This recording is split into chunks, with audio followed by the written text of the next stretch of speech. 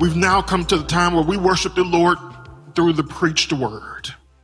On last week, we began a new series called This We Believe, an exploration of our statement of faith.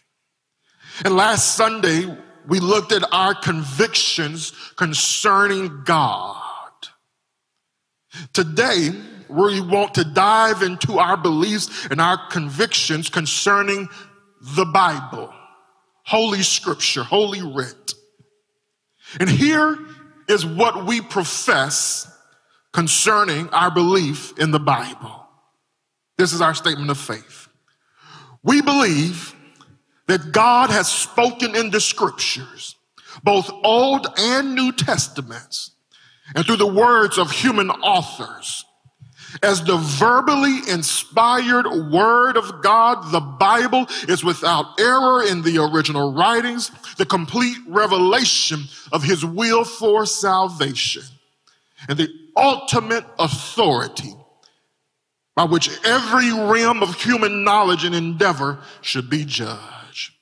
Therefore, it is to be believed in all that it teaches, obeyed in all that it requires, and trusted in all that it promises. And so this morning, I want us to look at some of the truths and convictions concerning the Bible. First of all, we believe in the inspiration of Scripture. The inspiration of Scripture. The inspiration of Scripture answers this question: how did we get the Bible? How did we get the Bible? The answer to that question comes in two passages. The first passage I want us to turn to and look at together can be found in the New Testament book of 2 Timothy, chapter 3, verse number 16. 2 Timothy, chapter 3, verse number 16. I'll give you a moment to find it, because this is a crucial verse to understanding Scripture.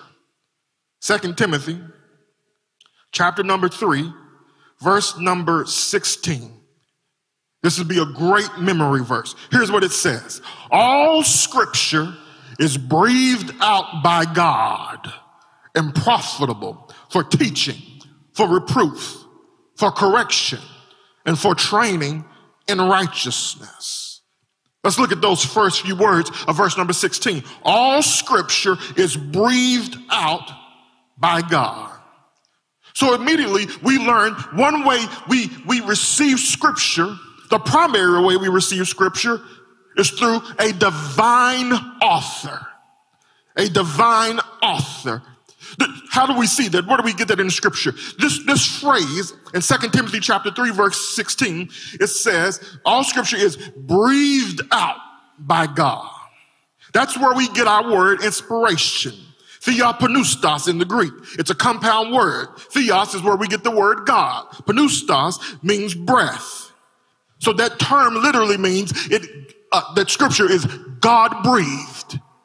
Just as our breath form our words, so does the breath of God bring forth his word. So then, Scripture is indeed the word of God. Scripture clearly has a divine origin. Time and time again in Scripture, we see phrases like, and God said, or thus said the Lord. The divine origin of Scripture is also attested in Hebrews chapter 1, verses 1 through 2, which reads like this. Long ago, at many times and in many ways, God spoke to our fathers by the prophets, but in these last days, he has spoken to us by his Son. Beloved, it is clear from Scripture that God speaks. And when God speaks, we call that revelation. Revelation is the self-disclosure or the unveiling of truth from God to man, which would otherwise be unknown to man. Let me give that to you again. Revelation is the self-disclosure or unveiling of truth from God to man, which would otherwise be unknown to man. What that means then is that revelation is clearly a sovereign act of God. In other words, God is not obligated in any way to reveal himself to mankind. It is God who initiates revelation. And as we said last week, there are two types of revelation. General revelation, that's revelation that's such as creation. That type of revelation is obvious and clear to all people at all times. And then there's special revelation.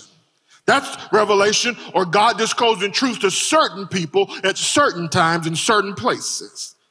The Bible is special revelation.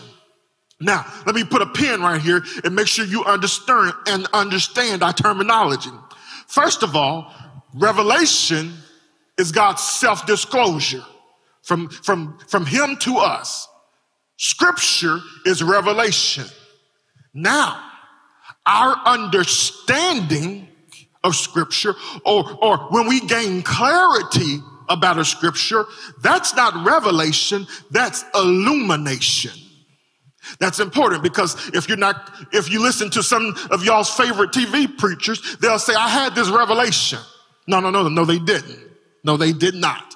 They had an illumination. God reveals, and he revealed it through his prophets, through the apostles, that's revelation. And it is inspired. But understanding is illumination. And so, what we have here, the Bible, is inspired revelation. Now, I must share with you that there were some issues that arose in theology concerning the extent of inspiration. In other words, here's the question.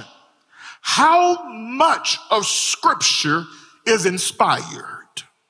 Some have argued for a partial inspiration view of Scripture. This view holds that certain parts of the Bible are supernaturally inspired, but other parts are not. Namely, those accounts that would have been unknowable, such as the accounts of creation and some prophecy. That's one view. Another view concerning the extent of inspiration says that only the concepts in Scripture are inspired, but not the very words of Scripture. Another view held among conservatives today believes that the purposes of Scripture are inspired, but not the actual words, because there may be errors and discrepancies in its content. And to these type of views concerning the extent of revelation, we have to vehemently disagree and disavow the above views. Our text, 2 Timothy chapter 3, verse 16, settles this matter concerning the extent of revelation. It clearly says all Scripture is inspired. Not some of it, but all of it. Not just the thoughts, concepts, or purposes, but each individual word is inspired. We believe all Scripture, every word is breathed out by God. From Genesis chapter 1, verse 1 to Revelation 22, verse number 21. All of it is God-breathed. Now, we clearly see that Scripture has a divine origin. However, we also know that God worked through human beings to communicate his truth. So therefore, we have to address inspiration and human authorship. So we see we got Scripture through the divine author, but then there were also human authors. We believe in the dual authorship of Scripture. As we have said, Scripture is of divine origin. However, God used humans and their language and culture to communicate revelation. So if God used humans, then this position leaves us with some important questions to answer. One, how did this happen? And two, if humans participated in the authorship of Scripture, then it has to be prone to error, right?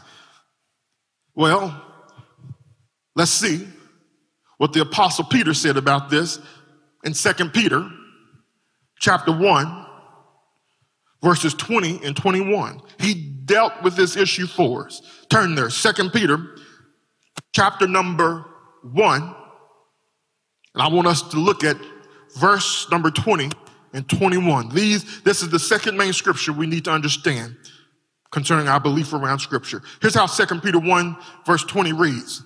Knowing this, first of all, that no prophecy of Scripture comes from someone's own interpretation. For no prophecy was ever produced by the will of man, but men spoke from God as they were carried along by the Holy Spirit. Peter here, in these two verses, make it clear that Scripture is ultimately from God.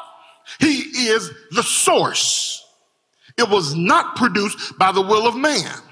However, God used men as the agency of his revelation. So then the question that we must ask is, how did he do that and protect it from falsehood, deceit, and error?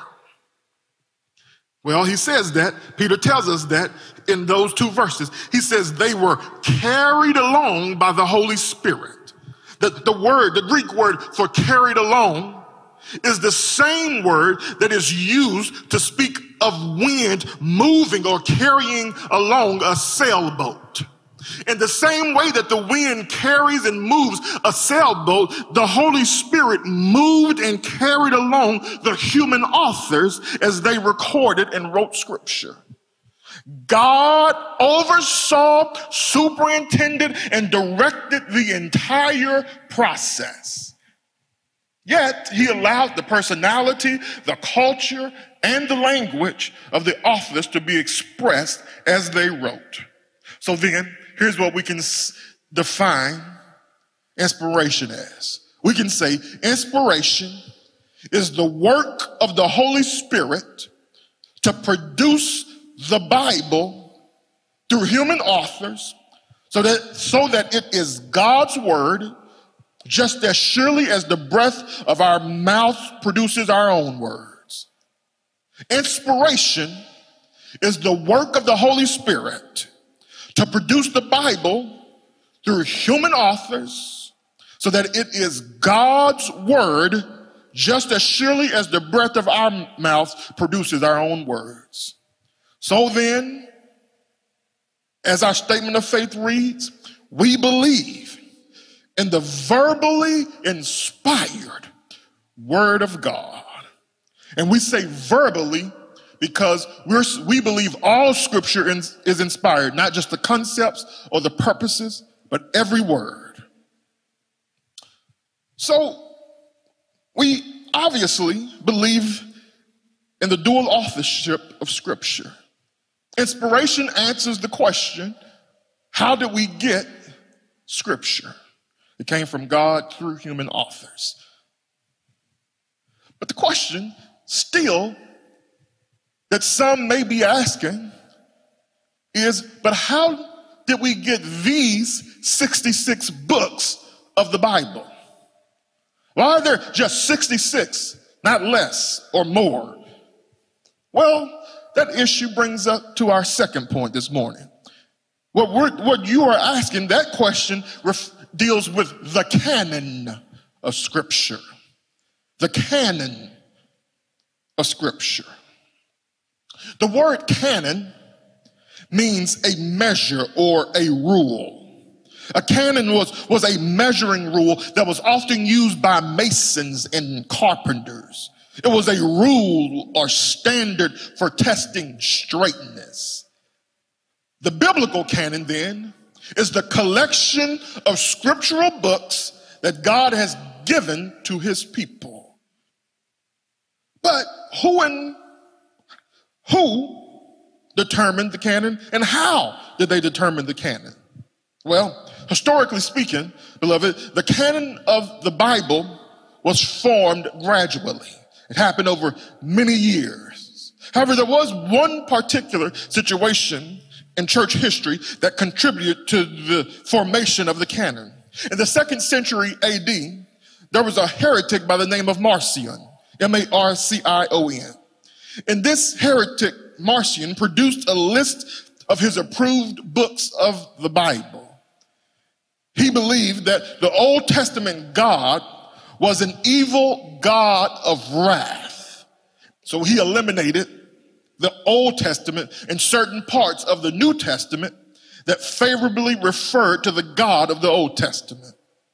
To deal with this heresy, a council was formed in the church, and they dealt with this issue once and for all. So then there were several tests then that a book had to pass in order to be included in the canon. I want to share briefly some of these with you. For the Old Testament, here were some of the tests. One, did the book indicate God was speaking through the writer and that it was considered authoritative? Did the book indicate God was speaking through the writer and that it was considered authoritative? We have a couple of examples for me to share with you this morning. In Exodus chapter 20, verse 1, it starts like this. God spoke all these words. That's clear that God was speaking through the writer. And since God is speaking, it is authoritative. In Joshua chapter 1, verse 1, after the death of Moses, the servant of the Lord said to Joshua, the son of Nun, Moses' assistant. Again, God speaks through his man. So that was one test for the consideration of Old Testament books. Did the book indicate God was speaking through the writer and it was considered authoritative? Secondly, the second test for Old Testament. Was the human author recognized as a spokesman of God? That is, was he a prophet or did he have the gift of prophecy? We see this in Deuteronomy chapter 18, verse 18. The Lord says, I will raise up for them a prophet like you, he's speaking to Moses, from among their brothers. And I will put my words in his mouth, and he shall speak to them all that I command him. So scriptures like that would indicate that it's from God and that the man was authorized to speak on behalf of God. The third test. Was the book historically accurate? Did it reflect a record of actual facts? And fourthly, the best evidence for the authority and inspiration of the book of the Bible was that Jesus quoted from that Old Testament book. And we see that happening time after time in the New Testament and the Gospels. So those were the tests for Old Testament books to be included in the Bible. Well, what about the New Testament, though? Good question. First of all, there had to be divine authentication of the book. In other words, was the book inspired? Did the book give internal evidence of inspiration? Was it of proper spiritual character? Did it edify the church? Was it doctrinally accurate? That was one test, divine authentication of the book. Secondly, there must have been human authentication. In other words, what this means is what would be asked of the book was the author an apostle, or did he have the endorsement of an apostle? So when an apostle spoke, they believed that apostle was, when he wrote and spoke, was inspired by God. But we do have books in the New Testament that are not written by apostles. For instance, the book of Mark, the Gospel of Mark. Why is that included in the canon? Because Mark had the endorsement of the apostle Peter. And so Mark is considered inspired. Luke, we have the Gospel of Luke. Luke was not an apostle. So why is his letter included? Well, because he wrote under the endorsement and authority of Paul. He was oftentimes a traveling companion doing ministry with the Apostle Paul. And so that's why books like Mark and Luke are included in the canon. The second test for human authentication was the book universally accepted by the church? In history, the consensus of the church mattered. It was believed that God worked through his church, which is one of the reasons our church believes in congregationalism. And so the 66 books that we have, the church universally accepted it as scripture. Now, knowing the church like I know the church, we have to believe that God providentially directed and guided this process for the universal church at large to have unity concerning whether a book should be included in the canon. Only the 66 books we have in the Bible were universally accepted by the church. Every other book, namely the Apocrypha, never received wide acceptance by the church. Furthermore, the Apocrypha is never quoted in the New Testament. So then we can rest assured that the 66 books we call Holy Scripture are the books God wanted for his church and no others. So that's why we have these 66 books. So we've talked about the inerrancy of Scripture. We looked at the canon, the inspiration of Scripture, and we looked at the canon of Scripture. Let's look now at the inerrancy of Scripture. Here's the question that inerrancy answers. Is the Bible truthful? Is the Bible truthful? One of the important claims in our statement of faith on the Bible says we believe the Bible is without error in the original writings. To speak of the Bible as being without error refers to the doctrine of the inerrancy of Scripture. If the Bible is free from error, then it is truthful in all that it says. So then, beloved, we can be confident in the truthfulness of Scripture because, as we said earlier, the Bible is the Word of God. The Bible has God as its author. And since God is the divine author of Scripture, it has to be truthful because God is truth and truthful. Beloved, God cannot and does not lie. He can only speak the truth. The Scripture lays this out clearly in Numbers chapter 23, verse 19. Here's what it says. God is not a man that he should lie, nor the Son of Man that he should repent. Jesus Christ himself, when he prayed for his disciples in John chapter number 17, asked God the Father, he said, I want you to sanctify them through your truth. Your word is truth. Beloved, when Jesus declared your word is truth, he affirmed the doctrine of the inerrancy of Scripture. Jesus realized, as should we, that the Bible cannot err because it is the word of God. And since the Bible is inerrant and truthful, then it is trustworthy and reliable. Say that again. Since the Bible is inerrant and truthful, then it is trustworthy and reliable. That should have got an amen in your living room. To trust in the word of God is to trust God.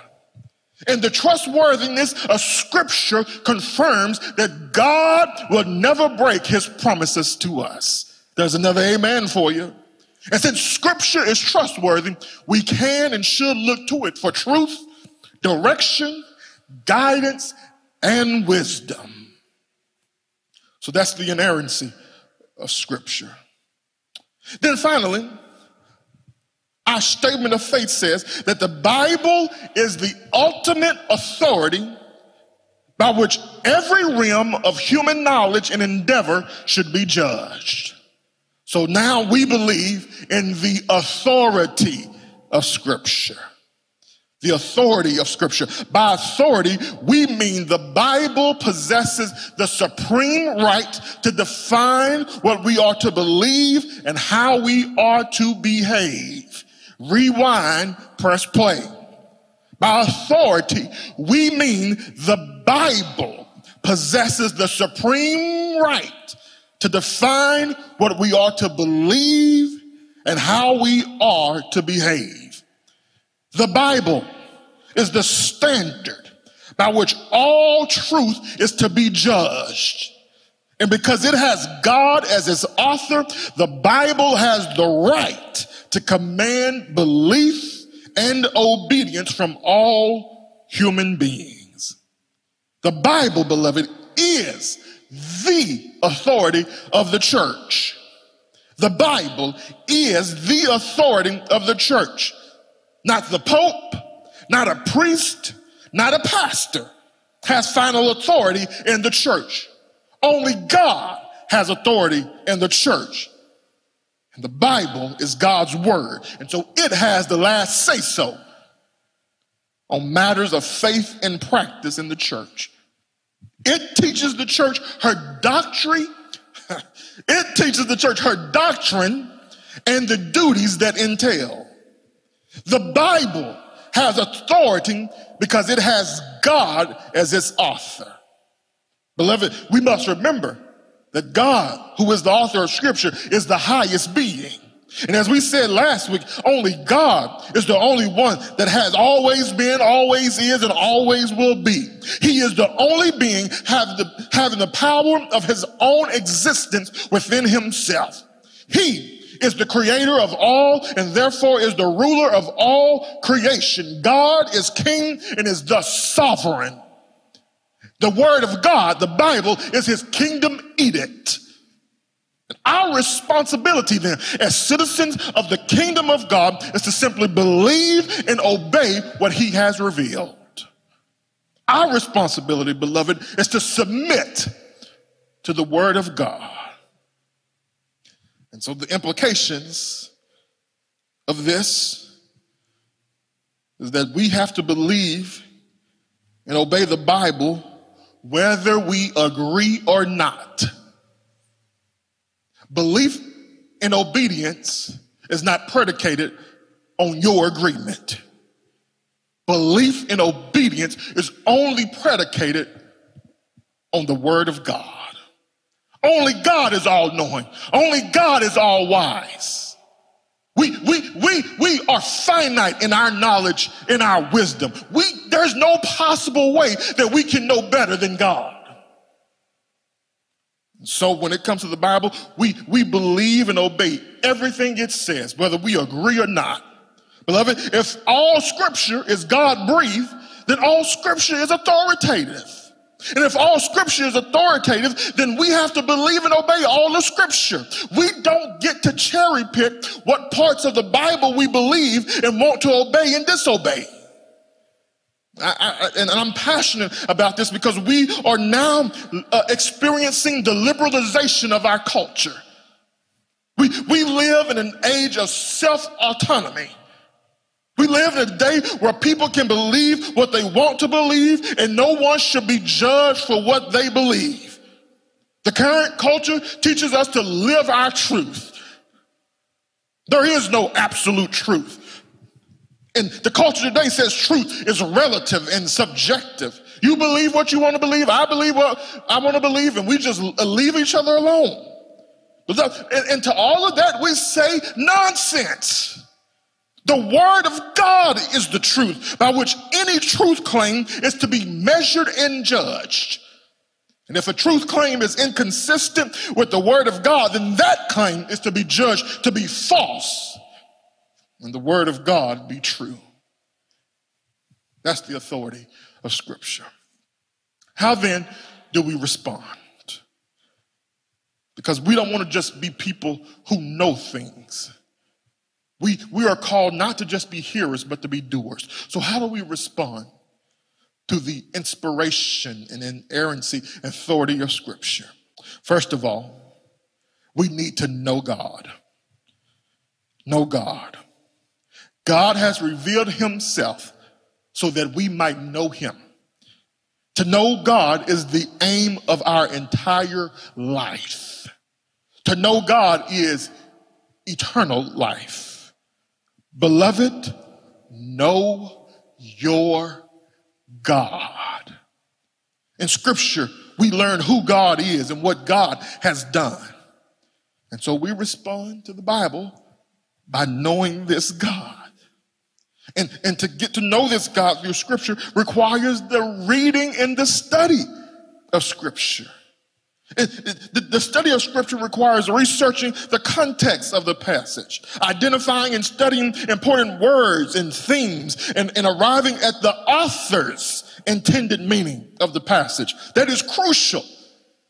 The goal of biblical interpretation is to get at the author's intended meaning, not what we wanted to say. And we have a number of ways that you can do that. And if you need help learning how to study the Bible, reach out to me. If you are a female, a woman in our church, we have a special Bible study just for you. So this is possible. One of the things we didn't talk about, we also believe in the clarity of Scripture, meaning that we can understand Scripture. But it takes a little work. It takes reading and studying. So first of all, we respond by knowing our God. But secondly, we respond by worshiping God. Worship God. Worship is the response to revelation. Whenever God reveals, the response from those who receive the revelation is worship. To worship God is to devote all of our lives to him and his kingdom. That word devote is key. To worship God is to devote all of our lives to him and his kingdom.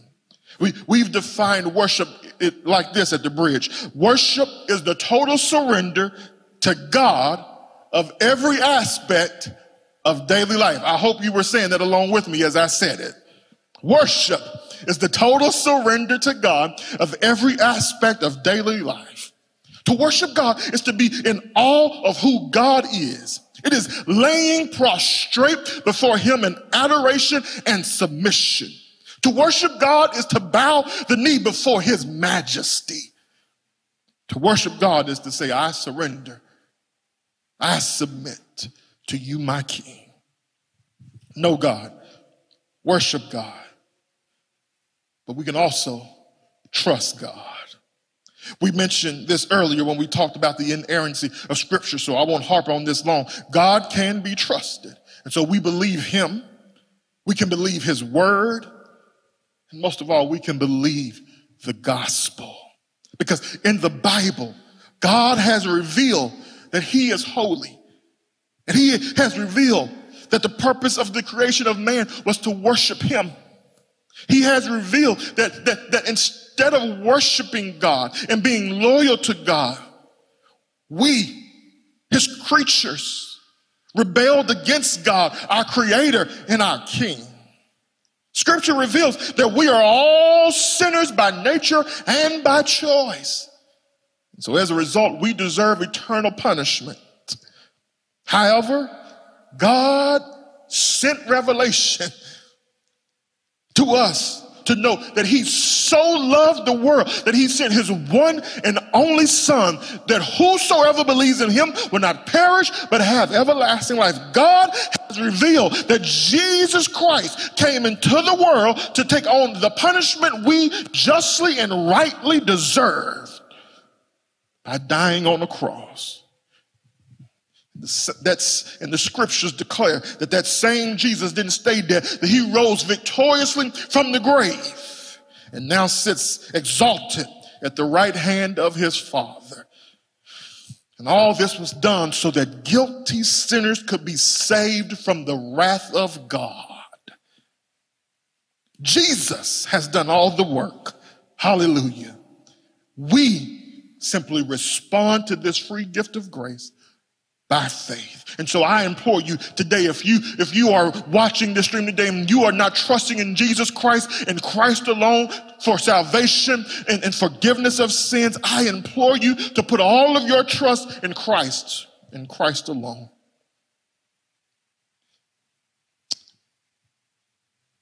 We can also respond by obeying God. We see this in the Great Commission when Jesus told his disciples to go, therefore, make disciples of all nations, baptizing them in the name of the Father, the Son, and the Holy Spirit, teaching them to obey everything that he has commanded. The goal of discipleship, the goal of revelation is obedience. The Word of God has the power to transform us. That's why the next 2 Timothy chapter 3 verse 16 says all scripture is God-breathed and profitable for teaching, for reproof, for correction, and for training in righteousness. We can also respond to God's revelation of scripture by making God known. We know him and then we make him known to the world. That's our mission. We see this in 2 Timothy chapter 2, verse 2.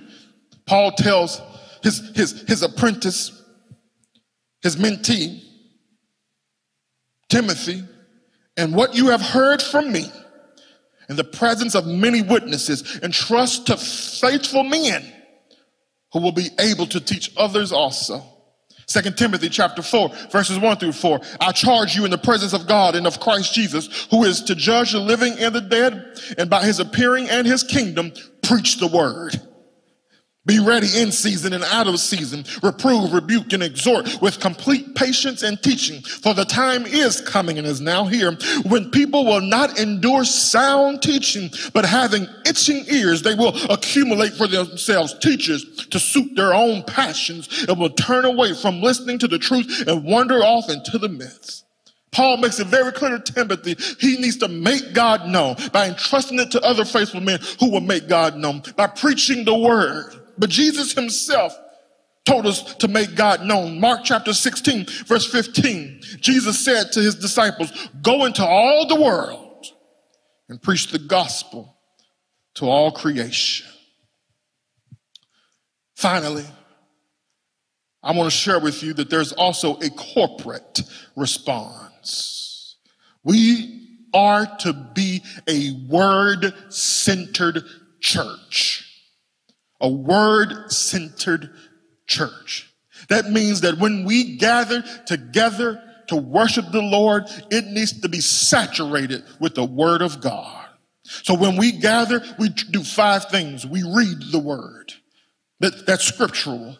1 Timothy chapter 4, verse 13, Paul says, devote yourselves to the public reading of scripture. We read the word, but we also preach the word. A high view of scripture must lead and can only lead to a high view of preaching. A high view of scripture must lead to a high view of preaching. I love this because I have gotten a lot of flack while I've been in Wichita that I think preaching can solve every problem. Well, I believe in the power of God's word to solve problems. And one way God works is through the preaching ministry of the church. I'm not saying that's the only way he works, but that it is a primary way he works, is through the preaching of his word. Beloved, from the beginning of the church till right now today, God has always multiplied his church when his word is preached. And at the Bridge, we preach the word, not opinions, not politics, not self-help lessons, not motivational lessons, not racist agendas. We preach the word. We proclaim what thus said the Lord. We read the word, we preach the word, we sing the word. Colossians chapter 3, verse 16, the apostle Paul wrote, let the word of Christ dwell in you richly, teaching and admonishing one another in all wisdom, singing psalms and hymns and spiritual songs with thankfulness in your hearts to God. Our songs have a discipling ministry in them. And so they have to be word rich, theologically robust, and doctrinally sound. The songs we sing ought to be about Him, God, and what He has revealed in His word. They are not to be about us. So that's why there's some songs we don't sing. Why? Because they're man-centered and man-focused. We're not to exalt us, we're to exalt Christ. We read the word, we preach the word, we sing the word, we pray the word. 1 Timothy chapter 2, verse 8, the Apostle Paul says, I desire then that in every place that the men should pray, lifting holy hands without anger or quarreling. We pray how the word tells us to pray. We pray for what the word tells us to pray. We pray using the word of God when we pray. We pray believing that God will answer in according with the promises of His word. And finally, we see the word. So we've said we read the word, we preach the word, we sing the word, we pray the word, we see the word. In other words, seeing the word involves our senses when we partake in the ordinances of baptism and the Lord's Supper. We are seeing a visible demonstration of the word of the gospel on display. In baptism, we see the death, the co-death, the co-burial, and the co-resurrection of us with Jesus Christ. That's the gospel, us coming alive and as a new person. And then in the Lord's Supper, we have another visible display of the gospel.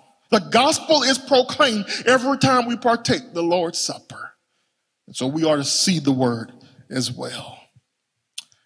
This we believe in the inspired, inerrant, infallible, authoritative word of God. This is the word of the Lord. Thanks be to God. Let's pray.